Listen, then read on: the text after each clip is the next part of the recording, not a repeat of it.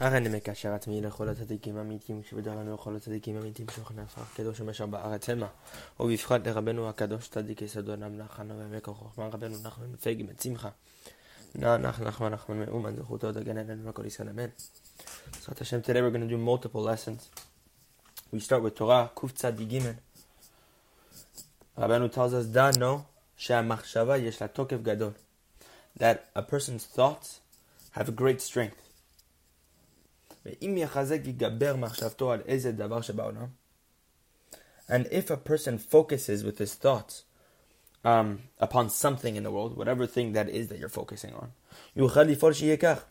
You're literally able to make happen that it should become so. Meaning that if you focus on something, a potential goal, and you put your thoughts and your mind into that thing, you could literally bring it into existence. And even if a person reinforces his thoughts so that he should have money, it's certain that he will have.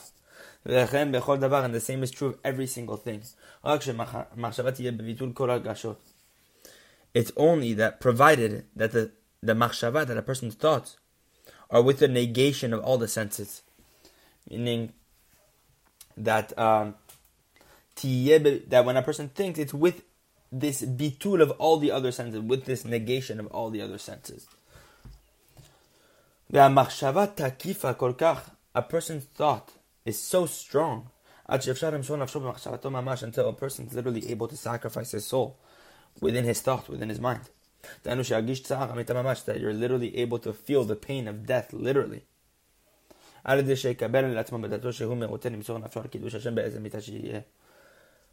do you do this? By accepting upon yourself, within your own mind, that you're willing to sacrifice your soul for the sanctification of God's name, with whatever death God pleases, basically. It's possible that a person can reinforce and strengthen his thoughts so much that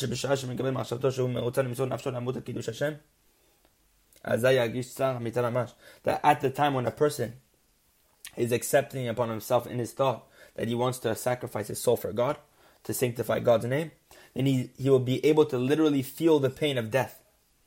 And this is what Rabbi Akiva said in Berachot Samech Aleph, whenever all his students asked him why he was smiling at the time whenever the Romans were killing him. What did Rabbi Akiva respond? Rabbi Akiva responded, all my days, all my life, I was anguished over this verse. Which verse is he talking about? That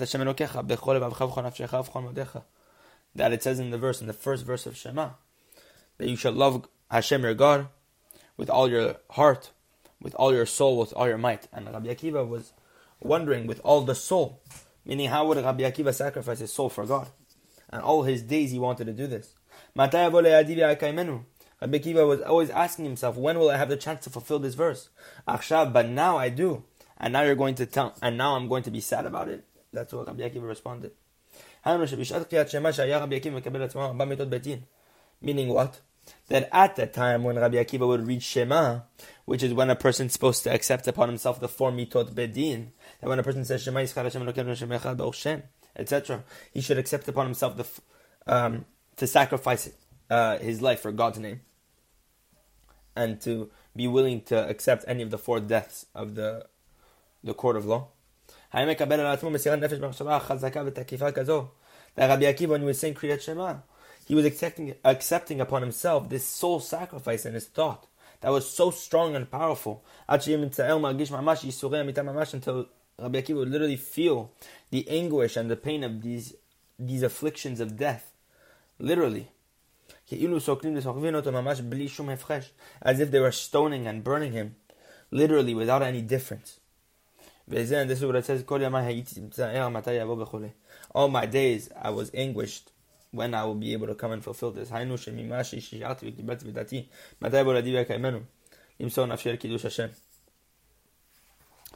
from this, that what? That he considered, that I considered and I accepted bedati within my own mind. When will this verse come to my hands so that I should be able to fulfill it? When will this opportunity come to me? To sacrifice my soul over God's name, to sanctify God's name. And it's from this idea that Rabbi Akiva, when he would say Shema, he would literally feel these pains of death. That we see through this idea that Rabbi Akiva was always wondering how to sacrifice his soul over Kiddush Hashem. It's because during Shema, he was always putting himself in that space, in that experience. From this alone, I was anguished, and I was feeling all these and enduring all these afflictions of death at the time when I was saying Shema. But now Rabbi Akiva is saying, now that it's come to me materialized in actuality, in reality, and now I won't fulfill it. Meaning Rabbi Akiva was already fulfilling it in the aspect of thought, and he was literally feeling the pain. So why wouldn't he feel it? Why wouldn't he do it in the physical realm? Which at that point, for Rabbi Akiva, whose thought was so strong, that he already engaged in this aspect of Mesirat Nefesh, it's the same thing for him. Rabbi Akiva was the real answer to this, is that Rabbi Akiva was really saying is that, didn't I constantly endure this pain and this suffering literally when I was accepting the 4 mitot betin, the 4 deaths of betin, and accepting this soul sacrifice in thought alone? So I was already doing it. And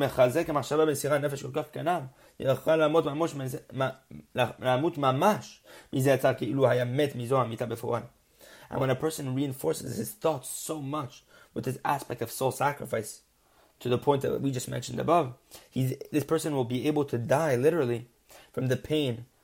It's as if he were dying from this death in the physical realm, meaning for him in thought, it's occurring the same way as if it would occur physically. Because there's actually, Rabeinu tells us a huge chidush. There's no difference between death in actuality, when it's materialized, to the pain that a person suffers of this death in his thoughts. Meaning that the death that occurs in your mind is the same thing, that is the same pain and the same suffering that a person were to feel if he were actually to be killed. This is what Rabeinu tells us. The person needs to prevent himself, to distance himself, not to remain in that soul sacrifice for too long, so that his soul doesn't depart, so that he should not die before his time. God forbid. Okay, Torah Kuf Tzadik Daled. Mi sherotze kavod hu shoteh. One who wants honor is a fool. Ki mashal, because let's bring a parable. Sar gadol shalach pakid le'ir echad meha'ayarot shelo lemakom rachok. An officer, a great noble, sent his clerk to a city.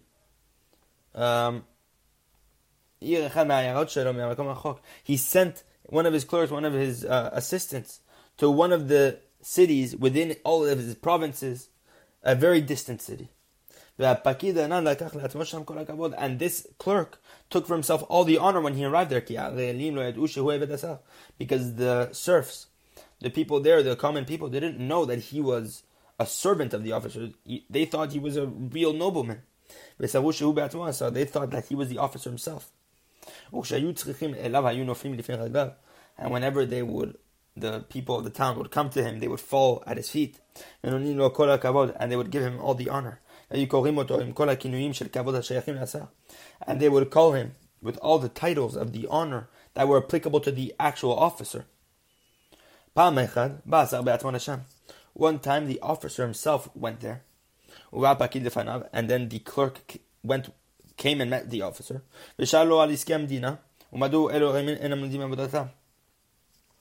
And then this officer asked his messenger, over the involvement of the country, and why these serfs, why these common people weren't doing their duties. The clerk called the foreman,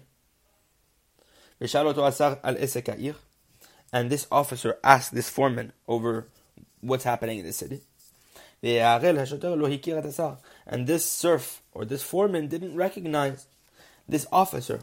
He only recognized the the clerk, and immediately he fell before the feet of this messenger of the officer.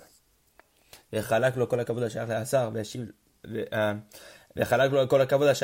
he divided, he gave him all the honor that was applicable to the officer, but he gave it to the wrong person. He gave it to the clerk. And then this man, this foreman, responds to the officer over his question. But what happened? The clerk's face turned black like the bottom of a pot. And he was very embarrassed. Because there's no greater embarrassment than this. That in front of the eyes of the officer, these people are giving the clerk the honor. Likewise, a person is given the essential that the essential honor a person is given is due only to power of speech, is only due to the power of speech. Because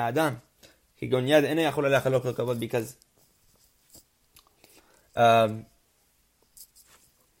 limb of a person, for example the hand, is not able to give a person honor. Because you can't discern the human form from the hand itself. And even the face of different people aren't unique to the person himself. Because there's also an animal that has the face of a man. For example, a monkey. This is not what defines a man, Rabeinu tells us. Not the face, not the hand. So we see that a person only receives honor through speech. Because this is what separates a man from an animal. And therefore, because of the fact that the essential honor a person is given is through speech, and speech is the chamber of the king. How? Because hechal, the word chamber, which you spell hey, yud, chaf, lamed, which comes up to the numerical value of 65, has the same numerical value as gematria as adnut, aleph, daled, nun, and yud, which is the name of God.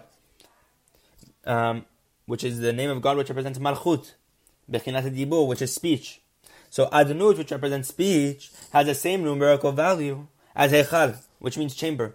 It says in Tehillim 51, Adonai sefatei tiftach, Hashem, open up my lips. So we see that speech comes through aleph, daled, nun, and yud, that name. If so, it's as if this person wants to receive honor in the chamber of the king. There's no greater embarrassment than this. Is known empirically, naturally. That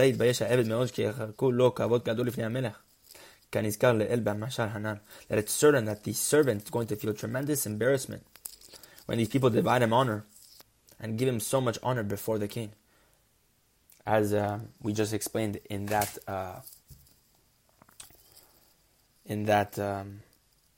Torah, in this Torah right here.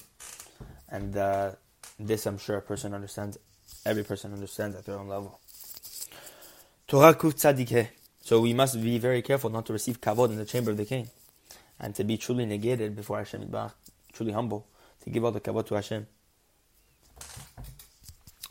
Torah kuf tzadikeh 195. Batzar hirchavta li. It says in Tehillim 4. Batzar, in my distress, or in my narrow places, hirchavta li, you relieved me. You made it wide for me. That Hashem makes it wide whenever it's very narrow for a person. And this is a huge principle a person has to go through. As Rabeinu says, my only consolation when it got very dark was this Torah right here. This Torah of Rabeinu, as Rabeinu says in Nanim Tchufa, in the letters that he wrote to his son, that this Torah, especially during the 3 weeks, was the only Torah that would console him. That what? That even within the tzara, even within the troubles and the distress itself, Hashem also makes it wide and relieves us. Because if a person were to gaze and to pay attention to the kindnesses of God, that he would see that even at the time when God is causing him distress, that even within the distress itself, God is consoling this person and is still being great and acting with great chesed. great kindness. And this is why it says in the verse, in the narrow places you made it wide for me. Meaning even within the distress and the narrow place itself, Hashem, you gave me this width within it. Meaning you opened it up for me even within the distress. Not only that which we hope that Hashem Yitbarach saves us very, very soon from all the troubles and He makes it very good for us. Because we want the complete salvation. But Rabeinu is telling us that, however, even within the distress itself, God already made it wide. Meaning, God could have made it much, much worse. And His chesed is so great that even whenever it's troublesome for us, Hashem already diluted it by a tremendous amount. And we have to recognize this and be grateful for this. Torah Kutza Divav. וכשאתה מתפלל, אל תעש תפילתך קבע, אלא רחמים ותחנונים וכו'. And the Badan Pirkei Avot, that when a person prays, a person should not make his tefillah, his prayer routine. Rather, he should pray with mercy and supplications before God. Rabeinu explains, כי אסור לאדם לעמוד עצמו על שום דבר. A huge principle of how to pray, Rabeinu is telling us. A huge advice on how to pray for each and every one of us. Rabeinu tells us it's forbidden for a person to be obstinate, to be close-minded over anything. Rabeinu tells us it's forbidden for a person to stubbornly insist in his prayer that God should do exactly as he wishes. Because this is as if a person trying to take something by force, by stealing. A person needs to pray before God in supplication and asking for God's mercy. If God wants to give it, then He shall give. And if God does not want to comply with your request, He won't. As brought in another place,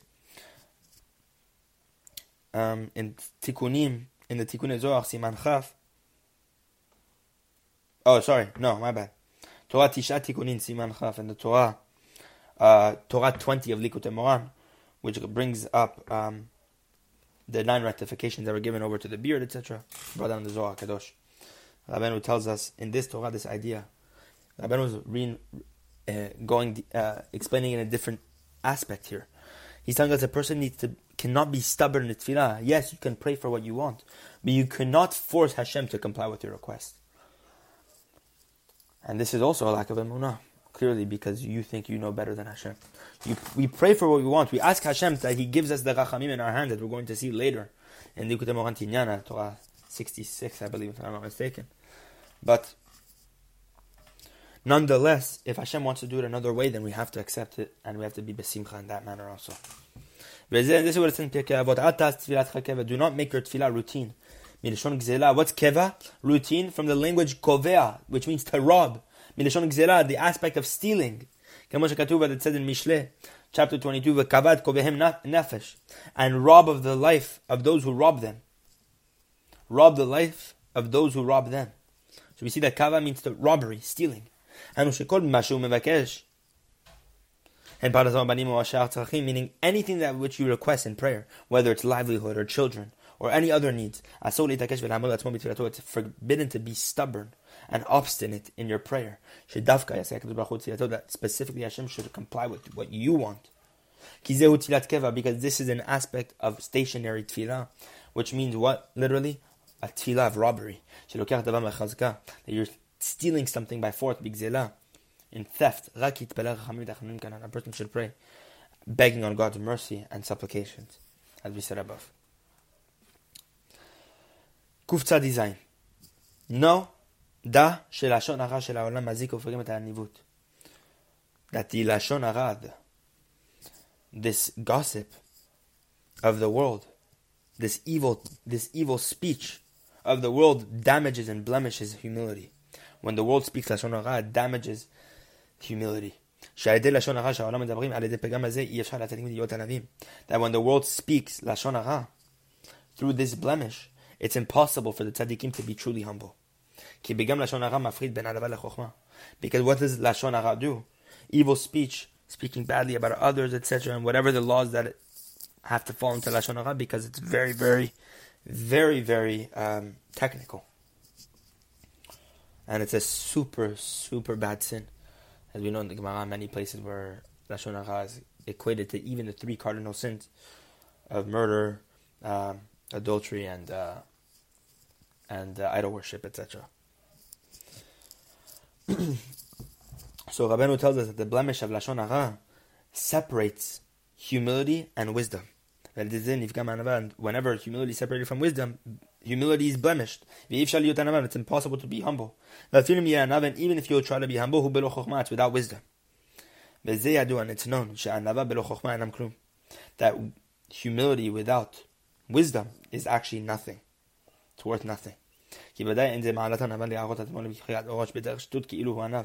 Because it's certain that it's not the true virtue of humility to show yourself in a lowered, with your head lowered, in a foolish manner, as if you are humble, meaning to walk around with your head below, without any wisdom, and to pretend as if you are humble, because that isn't humility at all.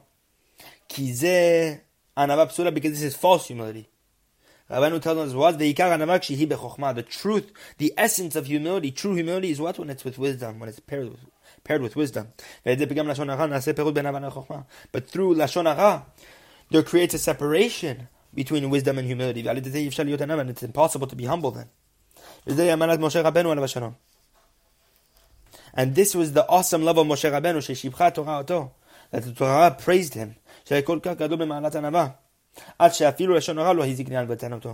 Rabeinu was so humble, and the Torah praised him so much that he was at such a great level of humility that even Lashon Hara cannot damage his humility, meaning it cannot separate his wisdom from his humility. And this is what it's in Bamidbar, chapter 12, and you shall speak, etc., with Moshe, etc., etc. Nimtza, we find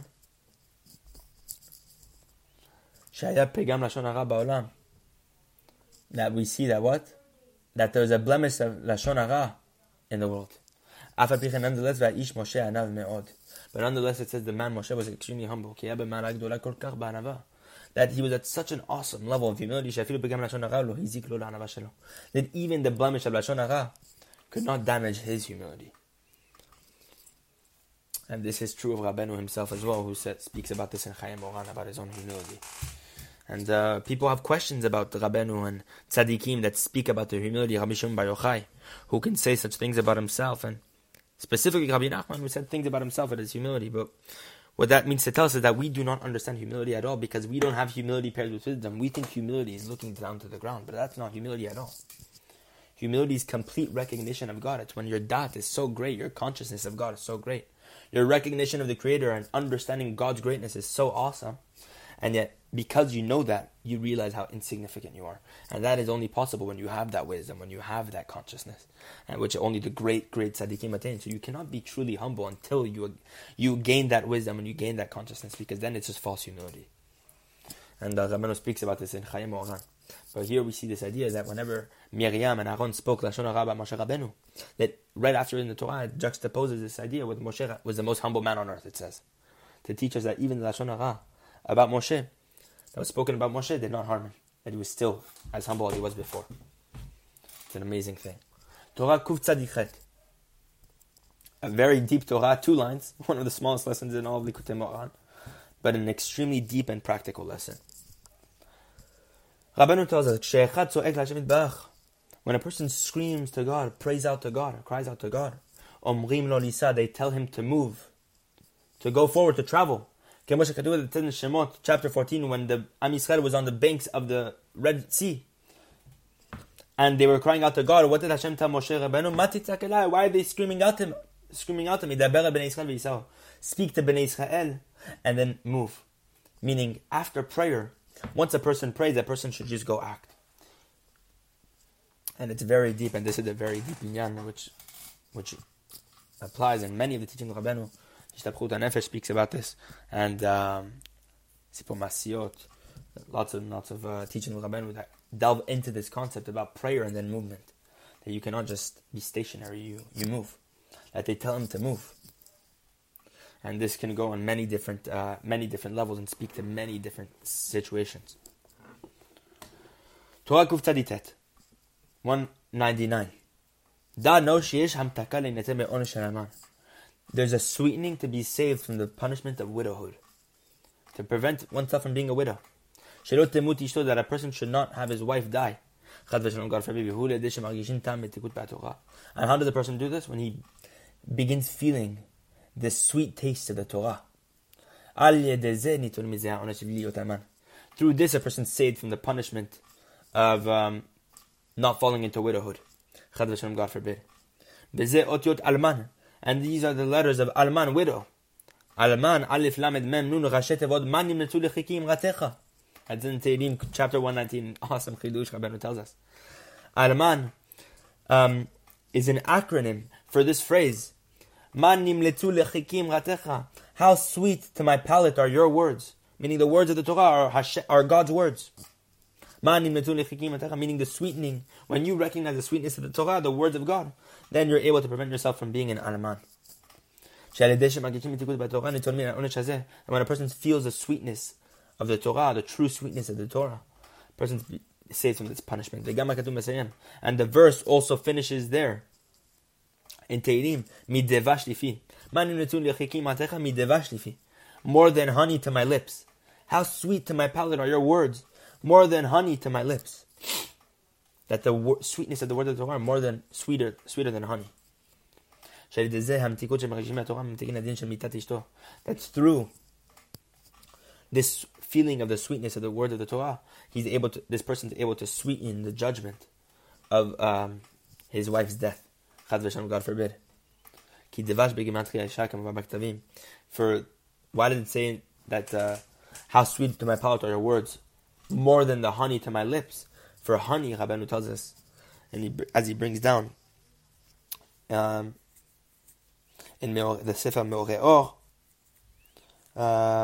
Shar Kavanot, etc., and different Sfarim, that Davash, honey, has the same numerical value, 306, as Isha, woman. Come back to me, it's brought over there. Meaning that the sweetness of the words of the Torah are able to repair the judgments upon this woman. Torah 200. The reason why tzadikim during this time period are wealthy, and in the previous times, in the ancient times, were majority in poverty and in a poor and impoverished state. This is hinted to in the Mishnah. In Pirkei Avot, Perek Dalet, anyone who fulfills the Torah from poverty, in the end will fulfill it through wealth. Rabeinu explains what this Pirkei Avot is hinting to us through the Sod of Gilgul. We're going to see. The tzadikim that are taking place, that are alive during this time period, are the same tzadikim who were in the ancient times, the previous times, who were serving God through poverty, in the aspect or in the secret of reincarnation. Meaning that these tzadikim are the reincarnations of those tzadikim who were once serving God in poverty. So the fact is, they already served Hashem, they fulfilled the Torah from poverty already. And now they merit to fulfill the Torah through wealth. Amazing. Torah 201, Resh Aleph. It is brought, it is hinted to in the Targum, in the translation of Echa, in chapter 2, verse 7, that in Pesach, a person screams during prayer. That in Pesach, a person is meant to cry out during Tefillah. Kamuval Pasuk, as is brought on the verse, Kol natnu bevet Hashem keyom moed. What did it say over there in Echa? It says in the verse, Kol natnu bevet Hashem. They made a sound in the house of God. Keyom moed, as on the day of the assembly, as if it was the day of the assembly. What did it say in the Unkelus? Kekal amma dimtsalim b'chaga defischa.